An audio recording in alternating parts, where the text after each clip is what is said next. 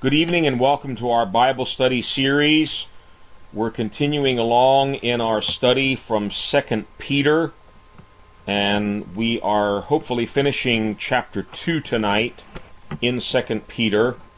If you are following along in the notes that we have made available, we are on page 34. And all of these Bible studies, both the notes and the recordings of previous studies, can be found at our website. That's new-life-ministries.org, and just follow the menus there for the audio messages.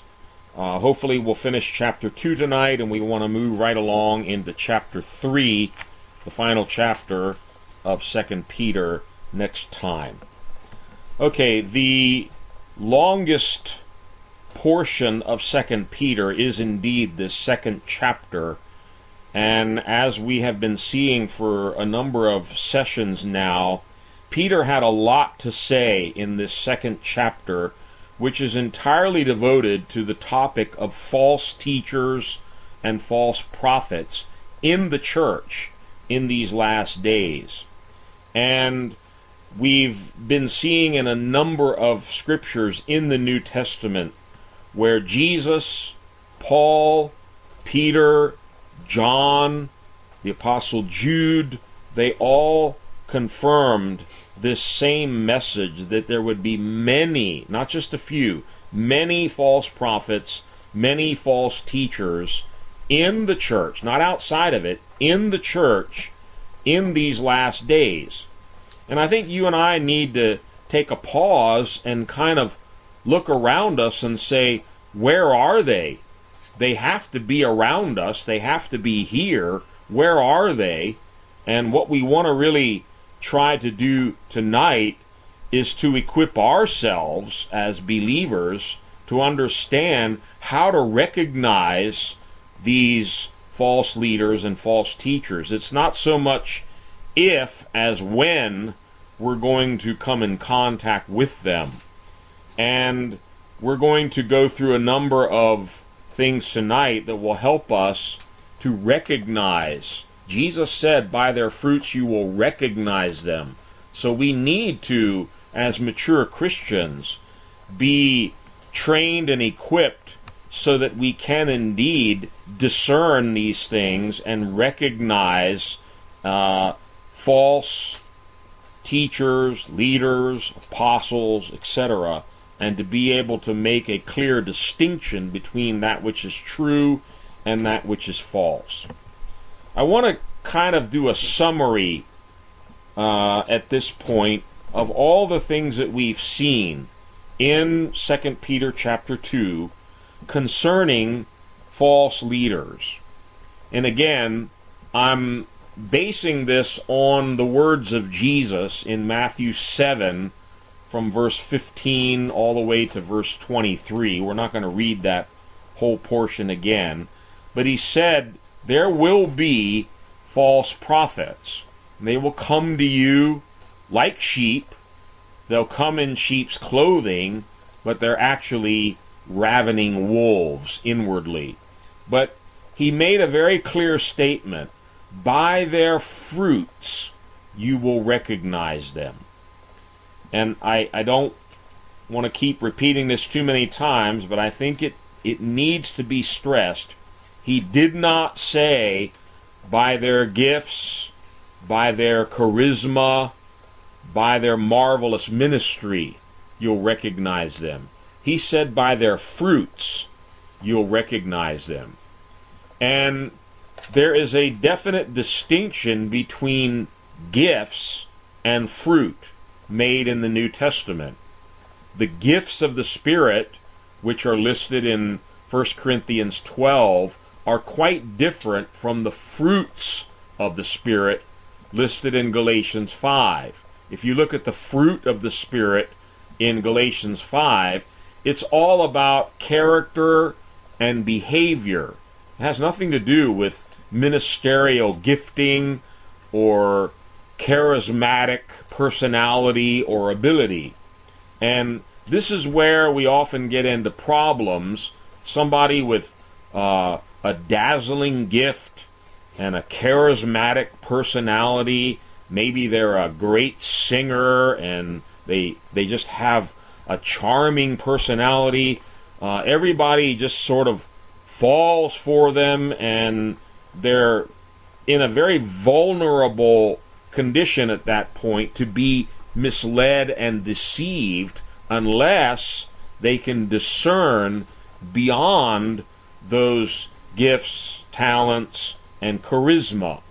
And what we've been seeing throughout 2 Peter 2 is Peter talking about the fruit, the lifestyle, the actual behavior of these false leaders. He doesn't really negate the fact that maybe there were great preachers, they prophesied, they had gifts, etc., etc.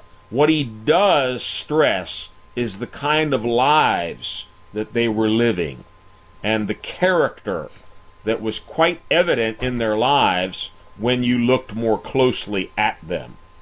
And I want to make a list here of about 12 different fruits that Peter mentions that are characteristic of these false teachers and false leaders. They may or may not manifest all 12 of them, but quite often you'll see more than a couple of these things manifested in the lifestyle of a false teacher, a false prophet, or a false leader. And again, this will be sort of a summary of a number of things that we've talked about over these past few weeks. Number one, we saw, and I'm deliberately starting off with this one at the top of the list, false teachers, false prophets, and false leaders are often characterized by a greed for money. They're greedy for money. And secondly, and these go hand in hand, because their motivation is money, they use their gifts, their talent, their personality, their charisma to exploit unsuspecting people. Often new believers, people who may not yet be mature in the Lord, not well grounded in the Scriptures. They exploit those weaker, unsuspecting people to their own ends, which again is primarily a motivation for money. So they're greedy for money, they exploit other people to their own benefit. Number three, part of that exploitation often involves lying, exaggerations, and making up stories. Peter said very clearly they will make up stories, they'll fabricate stories to mislead people. And often with tear-jerking testimonies of the marvelous things that their ministry is doing, when we really find out what's going on, it's a total sham. And I'm not saying that's true about every minister, but we need to be careful. They make up stories, they even give false testimonies of so-called miracles that are happening in their ministry that haven't happened in any way, shape, or form. And sadly, over the years, some real exaggerated cases of charlatans have been exposed, where I remember one case clearly some years ago where there was this great miracle worker who would get words of knowledge about people in the crowd and tell them your uncle is being healed right now of that stomach cancer and all this stuff. Well, what was actually going on is he had a little earpiece and someone backstage was reading to him information that had been gained from prayer requests that people in the crowd had submitted before the meeting. And, you know, those things are very sad because we don't need that. There's a real gift of the word of knowledge. There's a real gift of the word of wisdom. We don't need to fake things and and make up stories. But that is one of the things that these false leaders do as part of their plot to deceive and exploit people, especially with the intent of getting them to offer money to them. Fourthly, this is another very important hallmark of most false teachers, false leaders. They are proud, arrogant, and boastful. And right along with that, point number 5, they are rebellious and they despise authority. We saw that they're like wandering stars. They're not under any authority. They despise true leaders. They despise any kind of God-ordained authority, particularly because they fear that that authority may try to correct them or even expose the things that are going on in their lives. So they're proud and they despise authority. The 6th point I have listed here is, and this goes along with their disrespect and their actual despising of others who are in authority, they are slanderers, grumblers, fault finders, and blasphemers. They cannot be content without slandering other leaders, grumbling, finding fault with other leaders, and in some cases even blaspheming. We saw both Peter and Jude mentioned about these false leaders. Point number 7 is another very important one, and we saw quite a bit in 2 Peter 2 on this one. They are often very carnal, very selfish, very hedonistic, meaning they're given to seeking after pleasure. Their lives are often very much carnal in nature, very much about what can I do to find pleasure for my own flesh. And that will connect with another point we have a little further down in the list. That often ties directly in with gross sexual sin and perversion as well. Point number 8, they are experts at flattery. They often secretly flatter and then entice and seduce people into sin. They're not just teaching them a little bit of a different interpretation of a verse of Scripture. Their intent is to lead, seduce unsuspecting people into sin. And they often do that by way of showing it's okay to do X, Y, or Z. The grace of God allows us that freedom now to commit this kind of a sin or that kind of a sin. Point number 9, we saw Peter mentioning that although they talk about freedom, they themselves are slaves of depravity. They're actual slaves of many, many vices and sins and depravity. Point number 10, and this is what I alluded to a little earlier, their lifestyle is often one of shameful, immoral conduct, often living in overt fornication, homosexuality, immorality, other kinds of perverse types of sin, shameful and immoral. Point number 11, and we spent a lot of time on this last time, many times in 2 Peter, Peter makes reference to the fact that these false leaders started out in the church. They started out in the faith, but they have left the faith. They're backsliders. They were once saved and enjoying the benefits of that salvation, but they departed from the faith. They backslid. And finally, point number 12, Peter refers to them as restless, wandering stars. And my experience is this is often even a physical, geographical kind of a thing, where they move around from city to city, they move around from church to church. They're never in one place for very long, and there are a couple of reasons for that. Number one, they can't submit to the local authority, and they eventually find fault with the pastor and the other leaders, and they leave that church and they go to another one. They also have to keep on the move to keep from getting caught.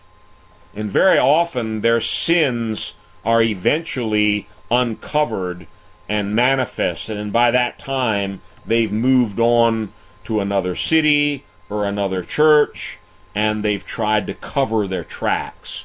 And like a wandering star, they just move from place to place to place. I call them Christian grasshoppers.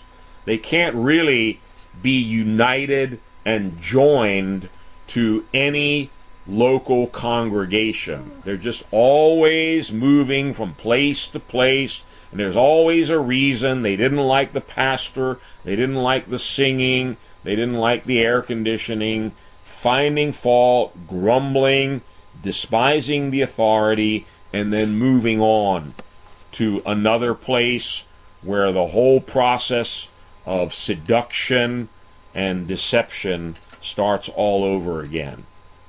That's a brief summary of all the things we've seen in 2 Peter 2 concerning these false leaders. And remember, Jesus said, by their fruits you will be able to recognize them. So these are things we need to be on the lookout for.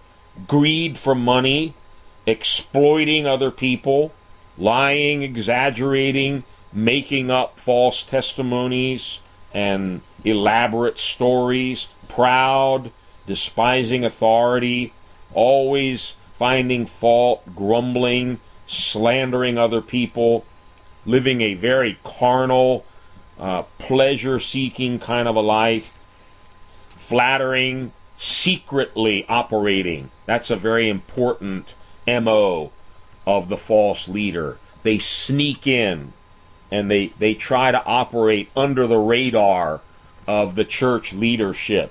Meanwhile, they're seducing people into sin. They themselves, slaves of depravity, they live a shameful, immoral lifestyle often.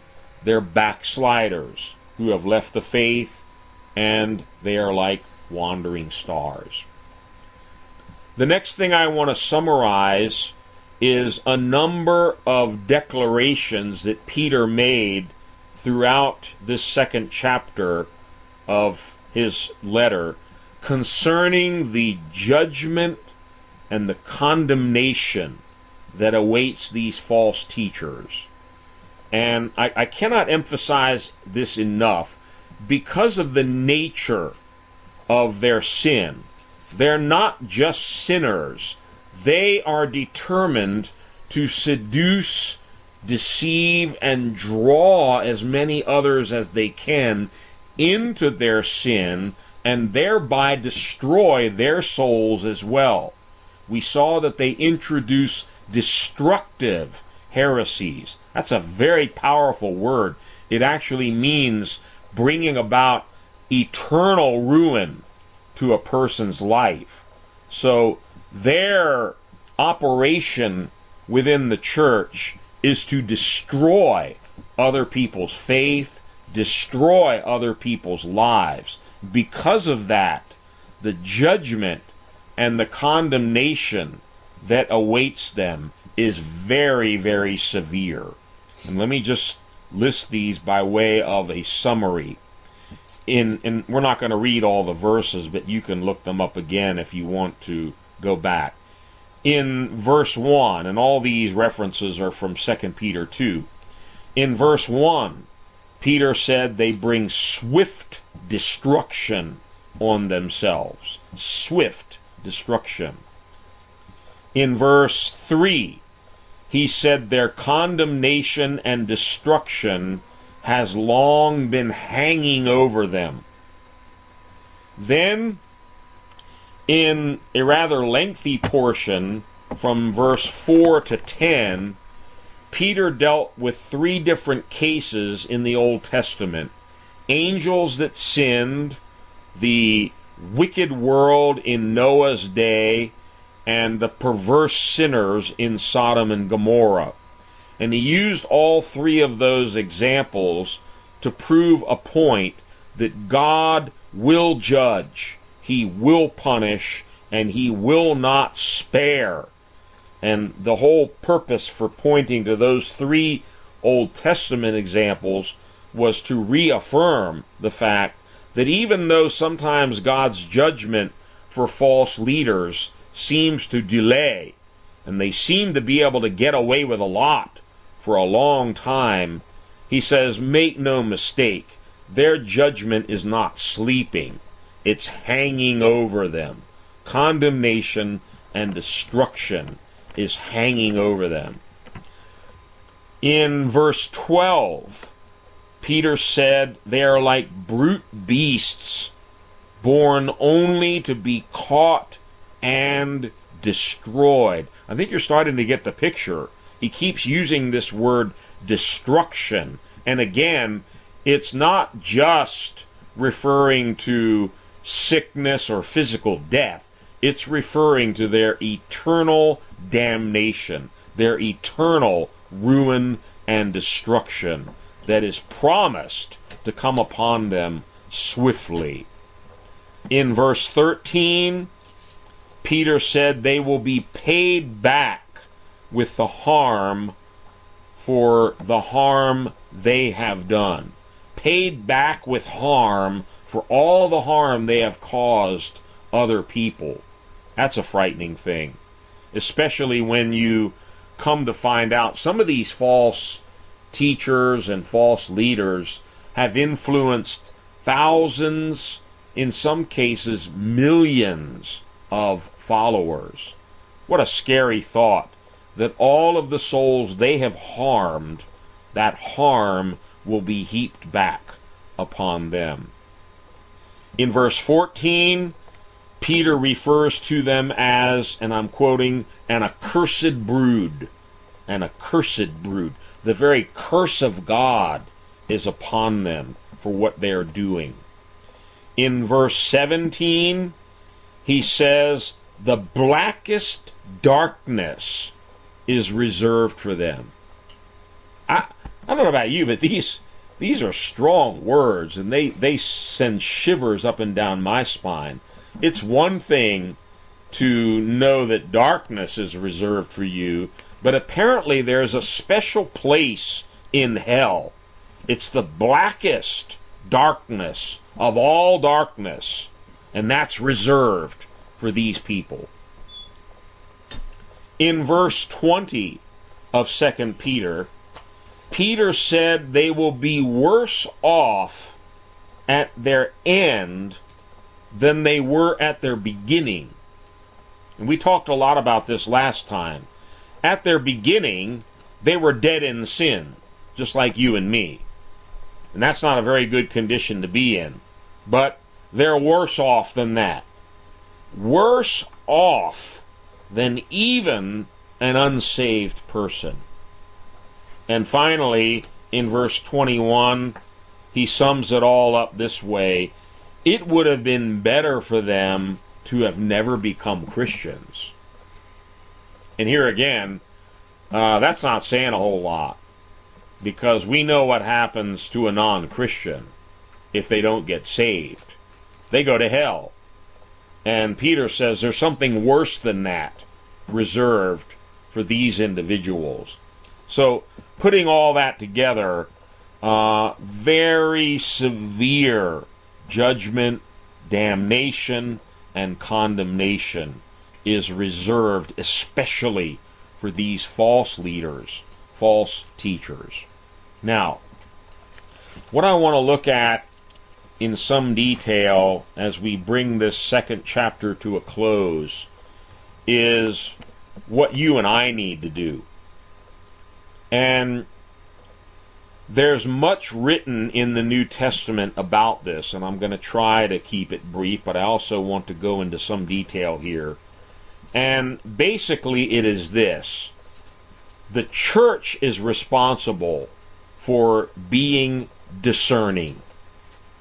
Let me repeat that. The church needs to be discerning. It is our responsibility to discern the difference between a true pastor and a false pastor, a true apostle and a false apostle, a true prophet and a false prophet. We can't just shirk the responsibility and say, well, they'll probably never come our way anyway, so we don't need to worry about this. That's not an option. If indeed there are going to be many false prophets, many false teachers, everywhere you go, then it is our responsibility as mature Christians to be able to discern.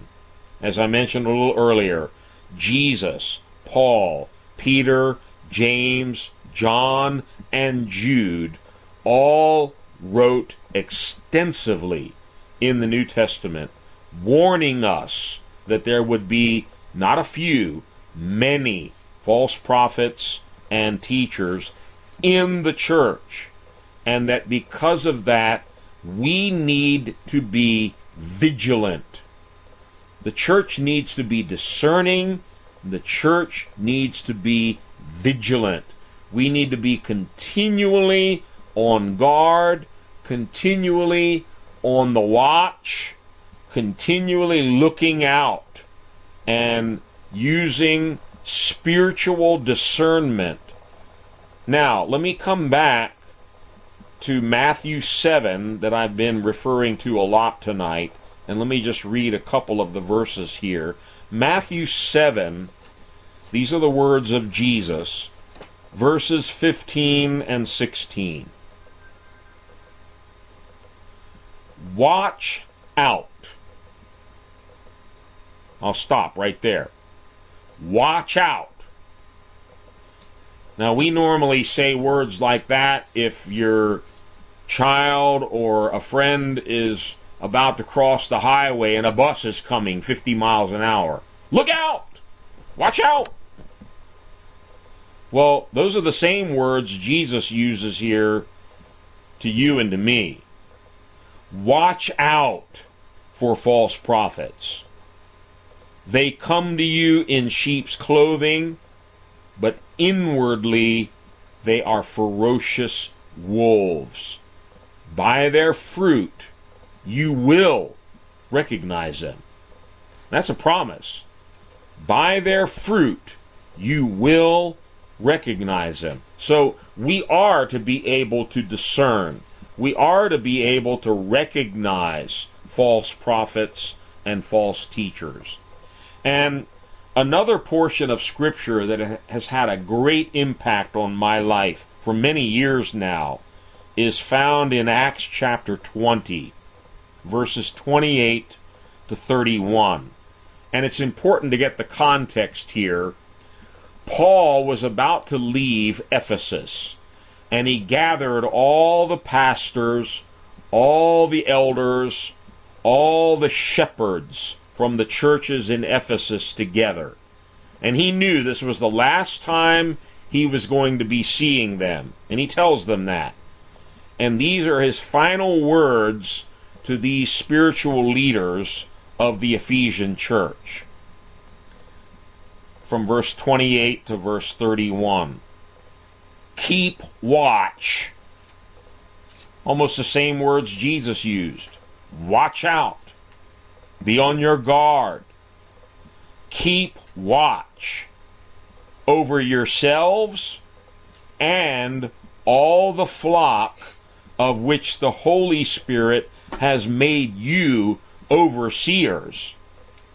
This makes it very clear, and you can check this out if you don't believe me. Look at the whole context in Acts 20.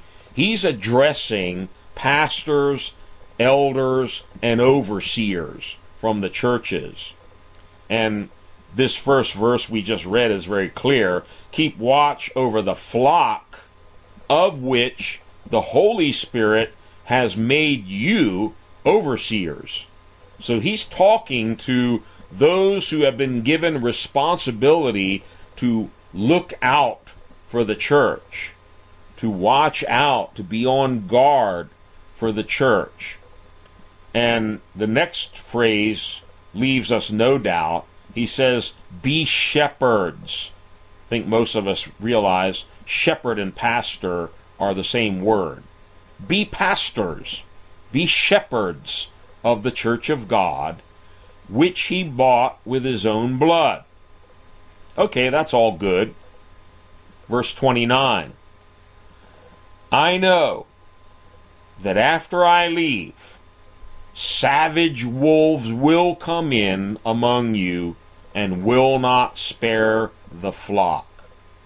Even from your own number, men will arise and distort the truth in order to draw away disciples after them.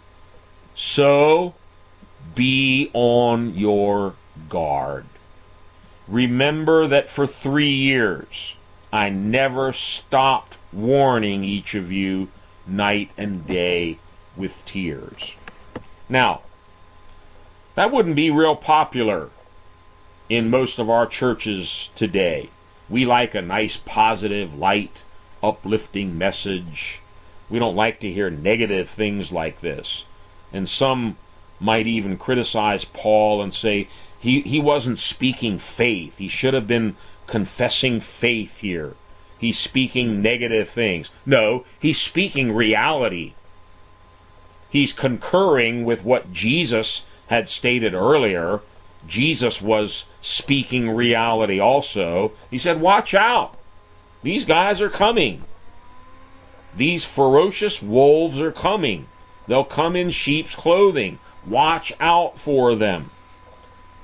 Keep watch over the flock, for after I leave, savage wolves, he doesn't say might come, savage wolves will come. And he actually mentions 2 sources of trouble here.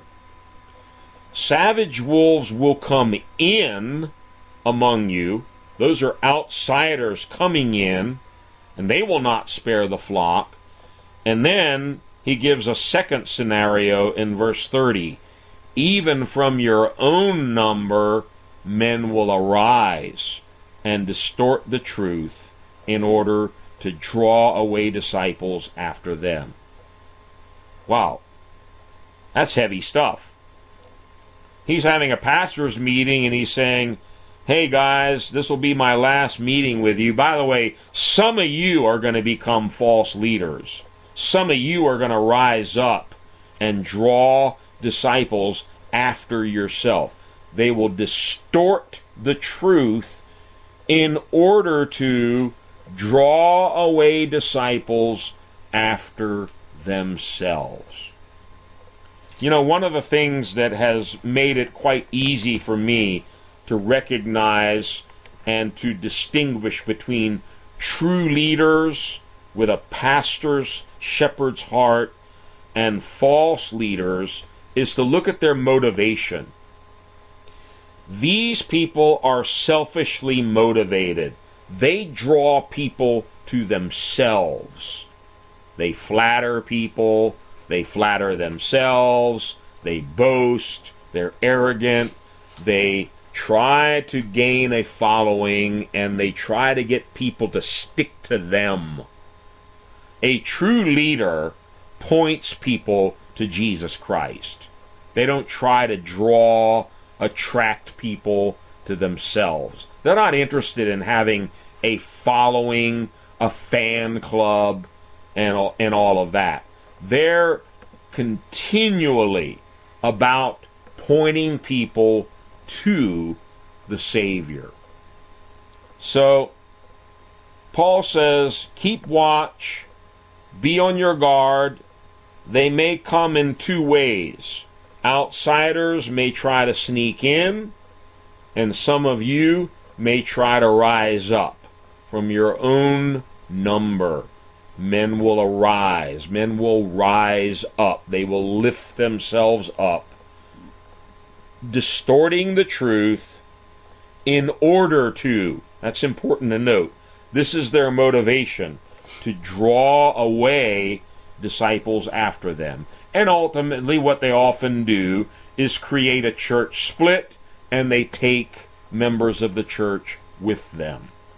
They divide and take for themselves. Be on your guard. The part about this passage that impressed me the most some years ago, and I've never been able to shake it, is these final words. Remember that for 3 years, not 3 Sundays, for 3 years, I never stopped warning each of you night and day with tears. You have to really think about that. What a burden this was in the apostle's heart. How concerned he was about the church being destroyed through these false prophets, false teachers, false leaders. And I've shared several times throughout this study, and I make no apologies for it. I'm passionate about this because I've seen the ruin that these folks can bring to a church through divisions, through church splits, through greed and selfishness, and yes, even through gross sexual immorality and all of these other things that we've been listing. The word that jumps out in both of these passages from Matthew 7 and from Acts 20 is we need to be on guard. Keep watch, look out, be on your guard, make sure you have both eyes open, both ears open, and you're looking around all the time, because they will come. They'll come from outside, and they will arise from within. We must have discernment to recognize and to judge the fruit of any Christian leader. And as we saw in the scriptures in Matthew 7, you can't judge them by their clothing. In other words, you can't go by just the outward appearance. They look like sheep. They come in sheep's clothing. And my experience is they know how to talk like a sheep. Everything about them looks like a sheep. But we must go beyond outward appearances. We're told in Isaiah 11 that Jesus didn't judge by the sight of his eyes or even by what he heard. That's usually how we judge things, what we see and what we hear. It says Jesus didn't judge that way. He judged righteous judgment. Well, what does that mean? I think it can only mean one thing. He judged by the Spirit. He didn't just judge by outward appearances. We may be swayed by outward appearances. They come in sheep's clothing. They have marvelous gifts. They make marvelous speeches. But inwardly, they are ferocious wolves. We need to be able to discern the inward motivations, the inward workings of these people. And that involves spiritual discernment. And I want to talk more about that a little later if we have time tonight. By no accident, one of the gifts of the Spirit that has been given to the church is just that very thing, the discerning of spirits. Doesn't say discerning of appearances, discerning of spirits. We need that gift in the churches in these last days, the ability to discern spirits. What is the spirit that is operating? What is the spirit that is being manifested here? We must be able to discern that. I want to read another powerful passage from James chapter 3, where it talks about two different kinds of fruit. We have to be able to recognize these two different kinds of fruit, particularly in Christian leadership and Christian ministry. James 3, from verse 11 all the way down to verse 18. He says, "Can both fresh water and salt water flow from the same spring? My brothers, can a fig tree bear olives?" Notice he's talking about fruit. "Can a fig tree bear olives, or a grapevine bear figs?" Well, the answer is obviously no. Fig trees only bear figs. Grapevines only bear grapes. And that's a law that goes all the way back to Genesis 1. Whatever kind of a tree you have, it produces a characteristic fruit after its kind. A fig tree can't bear olives. A grapevine can't bear figs. That's why we can recognize any tree by its fruit. He goes on to say, "Neither can a salt spring produce fresh water. Who is wise and understanding among you? Let him show it by his good life." Notice that, by his good life, by deeds done in the humility that comes from wisdom. "But if you harbor bitter envy and selfish ambition in your hearts, do not boast about it or deny the truth. Such, quote, wisdom is in quotes here, such wisdom does not come down from heaven, but is earthly, unspiritual, and of the devil. For where you have envy and selfish ambition, there you find disorder and every evil practice. But the wisdom that comes from heaven is first of all pure, peace-loving, considerate, submissive, full of mercy and good fruit, impartial and sincere. Peacemakers who sow in peace raise a harvest of righteousness." James actually touches on a number of the same things we just listed from 2 Peter 2.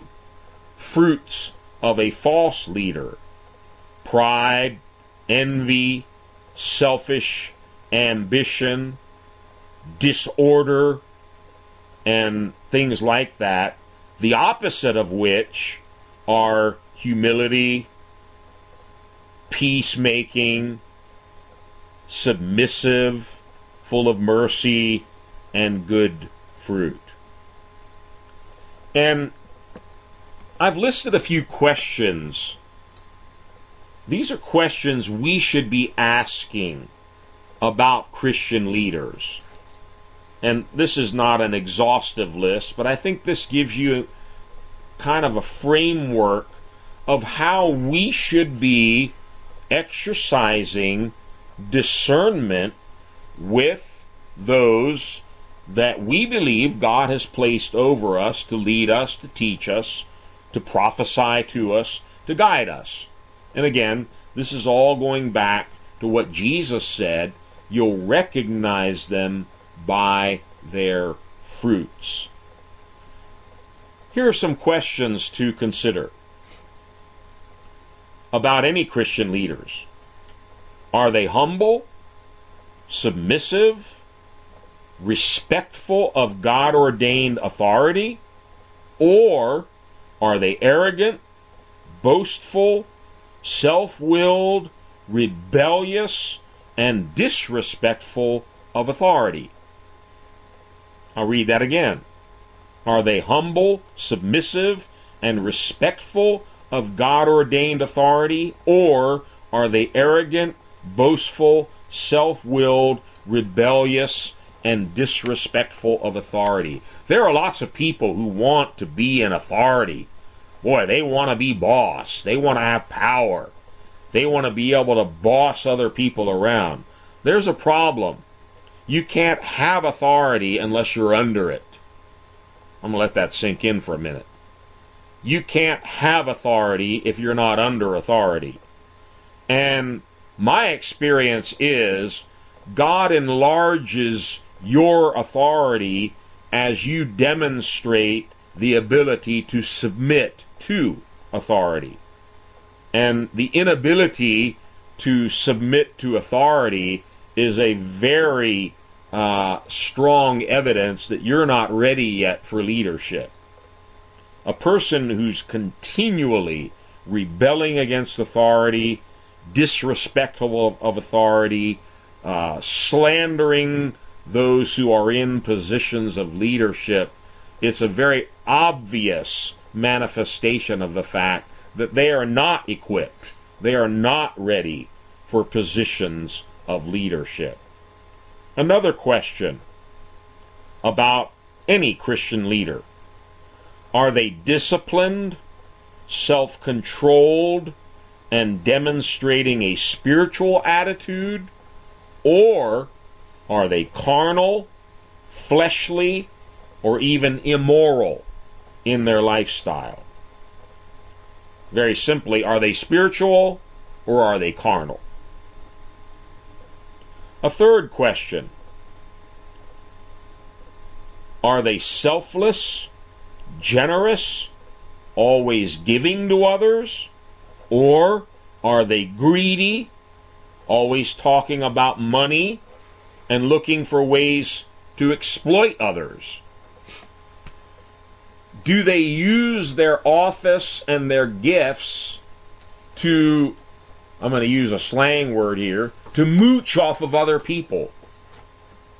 Or are they looking for ways to give, to serve, to be generous and selfless? A fourth question. Jesus taught that out of the abundance of the heart, the mouth speaks. That's very important. If you listen carefully to what people say, it gives you a window into their heart. Listen to their speech. Listen to what they talk about. You know, for some years I worked with a Christian leader that had a very large sphere of influence, had a great deal of power, authority, etc. But toward the end of the time that I worked with this man, I began to listen more and more carefully to his words. And I began to notice that in every single conversation, the conversation always centered around money. Very interesting. Out of the abundance of the heart, the mouth speaks. There was very little conversation about the spiritual growth of the people in the ministry, how to advance the kingdom of God, the cause of Christ, how to minister to the needs of people. It was always about the bottom line. It was about money. If you've never done it before, check it out. It works. Out of the abundance of the heart, the mouth speaks. Listen to their speech. Is their speech positive? Uplifting? Is it edifying? Is it about the Word of God? Is it about the kingdom of God? Is it centered around praising and worshiping God? Or is it centered around slander, gossip, grumbling, finding fault, criticizing, especially other leaders and people in authority, and speaking negatively? You know, as we find in the Gospels, whether we like it or not, our speech betrays us. Our speech reveals who we are. And finally, a test or a question that we should be asking about any Christian leader, prophet, teacher, etc. Is the fruit of their life and ministry peace? Are they peace-loving? Are they peacemakers? Or do they bring strife, division, disorder, and confusion wherever they go? That's a very important question. Is the fruit of their life peace, or is it strife and division? Now I want to turn to a few scripture passages in the New Testament that highlight this very thing that we're talking about, the need for the church to be equipped and able to discern, to be able to test and distinguish between the true and the false.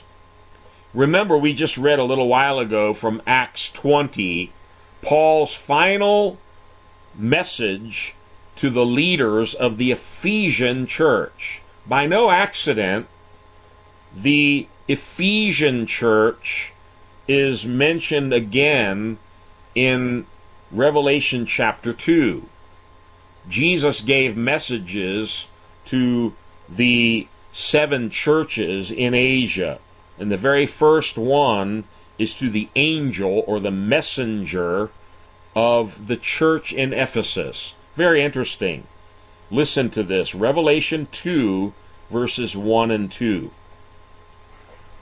To the angel of the church in Ephesus write, These are the words of him who holds the 7 stars in his right hand and walks among the 7 golden lampstands. I know your deeds, your hard work, and your perseverance. Listen carefully to the next part. I know that you Ephesian leaders, I know that you cannot tolerate wicked men, that you have tested those who claim to be apostles but are not, and have found them false. There's a couple things about this scripture that I find fascinating. Number one, already by this time, and this was around 90 AD, maybe about 45, 50 years after the birth of the church on the day of Pentecost, note they already had false apostles trying to worm their way into churches, including the Ephesian churches. And apparently they paid good attention to Paul's warnings and exhortations, and they were practicing this in their churches. They were learning how to discern, to judge, and to recognize false leaders when they tried to creep into the church. Jesus says, I know that you cannot tolerate wicked men. You have tested those who claim to be apostles. Claim to be apostles, but they are not. And you have found them false. The word here that's translated tested, you have tested those who claim to be apostles. It's a Greek word that means to test objectively, to scrutinize, to examine, to prove, or to try. King James translates it, you've tried them. It's almost like you put them on trial. You cross-examine them to find out if their claims were true.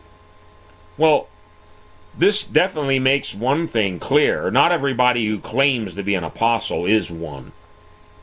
And my personal opinion, there are a lot of people running around nowadays claiming to be apostles. Be careful. They may not be. They need to be tested. The Amplified Translation is very good on this. Let me read it to you. Jesus says this, "I know how you cannot tolerate wicked men, and have tested and critically appraised those who call themselves apostles, special messengers of Christ, and yet they are not. And you have found them to be impostors and liars." The Message Bible translates it this way, "I know that you can't stomach evil, and that you weed out apostolic pretenders." So, we must have this ability in our churches to test, to cross-examine, to scrutinize those who would come in claiming to be apostles, claiming to be prophets, claiming to be teachers, claiming to be pastors. They must be tested. Okay, on to another important scripture. 1 John chapter 4, verses 1 to 3. John writes, "Dear friends, do not believe every spirit." Notice that. Do not believe every spirit, but test the spirits. Test the spirits to see whether they are from God. Because, and here it is, many false prophets have gone out into the world. This is how you can recognize the Spirit of God. Every spirit that acknowledges that Jesus Christ has come in the flesh is from God. But every spirit that does not acknowledge Jesus is not from God. This is the spirit of the Antichrist, which you have heard is coming, and even now is already in the world. John actually uses a different Greek word here that is again translated test. Test these spirits. And it means to test, to approve, to allow, to discern, to examine, to like, to prove, or to try. Putting all that together, what I think he's saying, if you listen carefully to your Holy Spirit, to the Holy Spirit within you, you'll get a sense of whether this is right or wrong, whether it is to be liked and allowed and approved of, or whether sometimes we use the term, we feel a check in our spirit. Even though everything looks good on the outside, something inside is sounding an alarm. It's saying, this isn't right.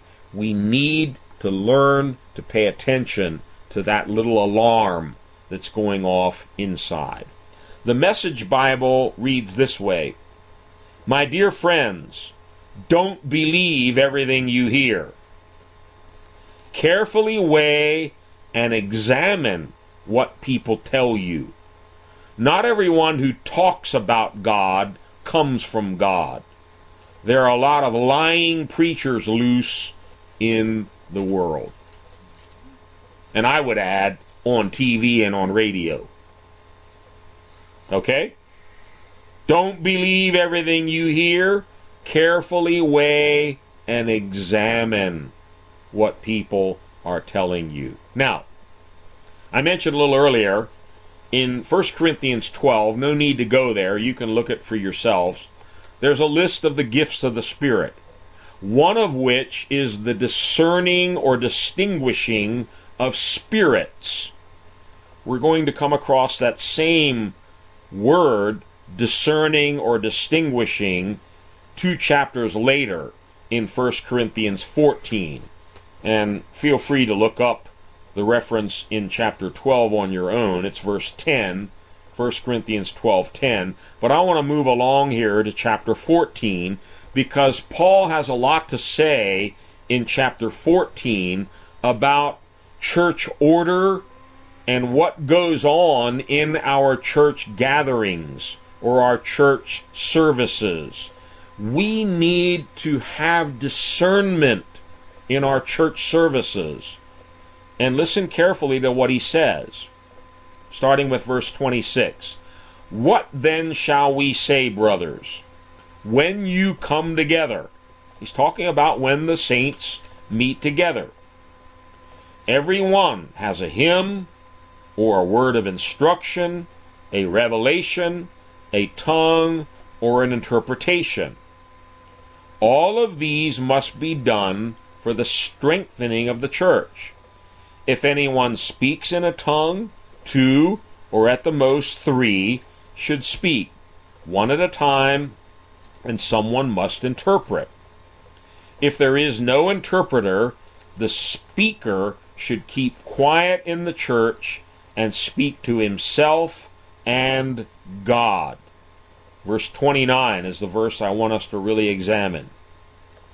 2 or 3 prophets should speak, and the others should weigh carefully what is said. Weigh carefully what is said. We'll come back to that. And if a revelation comes to someone who is sitting down, the first speaker should stop.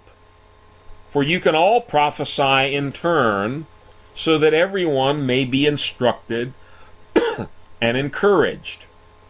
The spirits of prophets are subject to the control of prophets, for God is not a God of disorder, but of peace. The word that is translated here, weigh carefully, is actually the same Greek word that is used in chapter 12, verse 10, for the discerning or the distinguishing of spirits.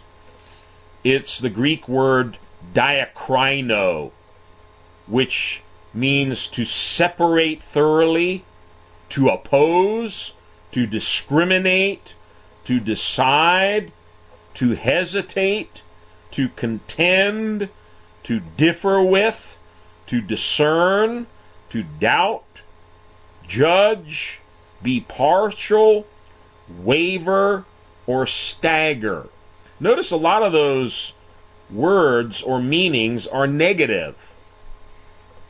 To oppose, to hesitate, to differ with, to doubt, to stagger, to waver. What it tells me is this whole concept of discernment is, wait a minute. Let's pause here for a minute. Let's study carefully what we've just heard. Let's weigh carefully what just happened here. Let's not just race through this. Let's judge this. Let's discern whether or not this is truly from God. I don't have the time tonight, but I could tell you some bizarre stories of church meetings I've been in where really wacky things were going on. Wacky prophecies were coming forth. Strange revelations were being voiced that were way, way, way off from the Scriptures. Those are instances where we need this gift of discernment. And Peter gave us the ultimate and the most comprehensive test of all for all prophecy, for all utterances, for all revelations, visions, dreams, for all ministry. He said we must always compare it with the more sure word of prophecy, which is the Scriptures. The ultimate, final test of everything that goes down in a church must be the Word of God.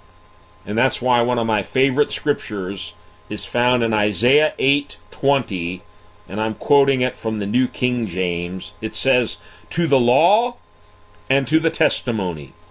In other words, let's refer to the scriptures, to the written word, to the law and to the testimony.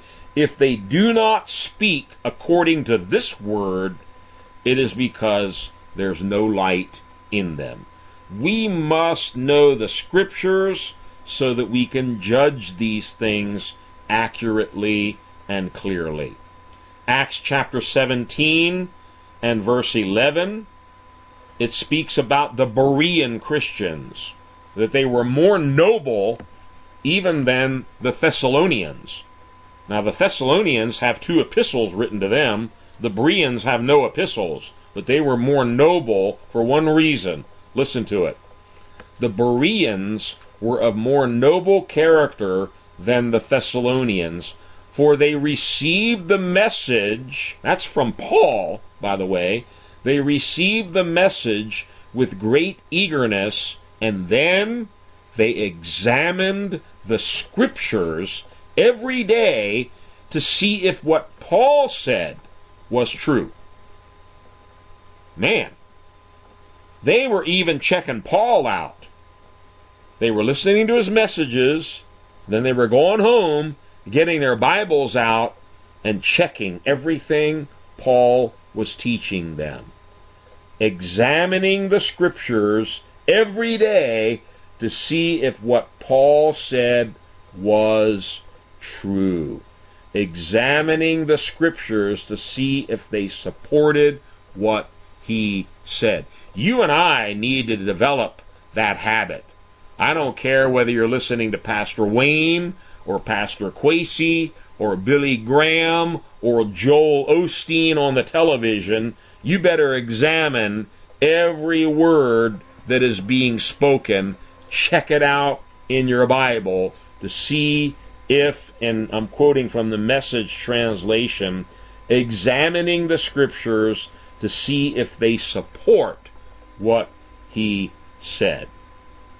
And finally, to bring this to a close, one last scripture in 1 Thessalonians 5, verses 9 to 21.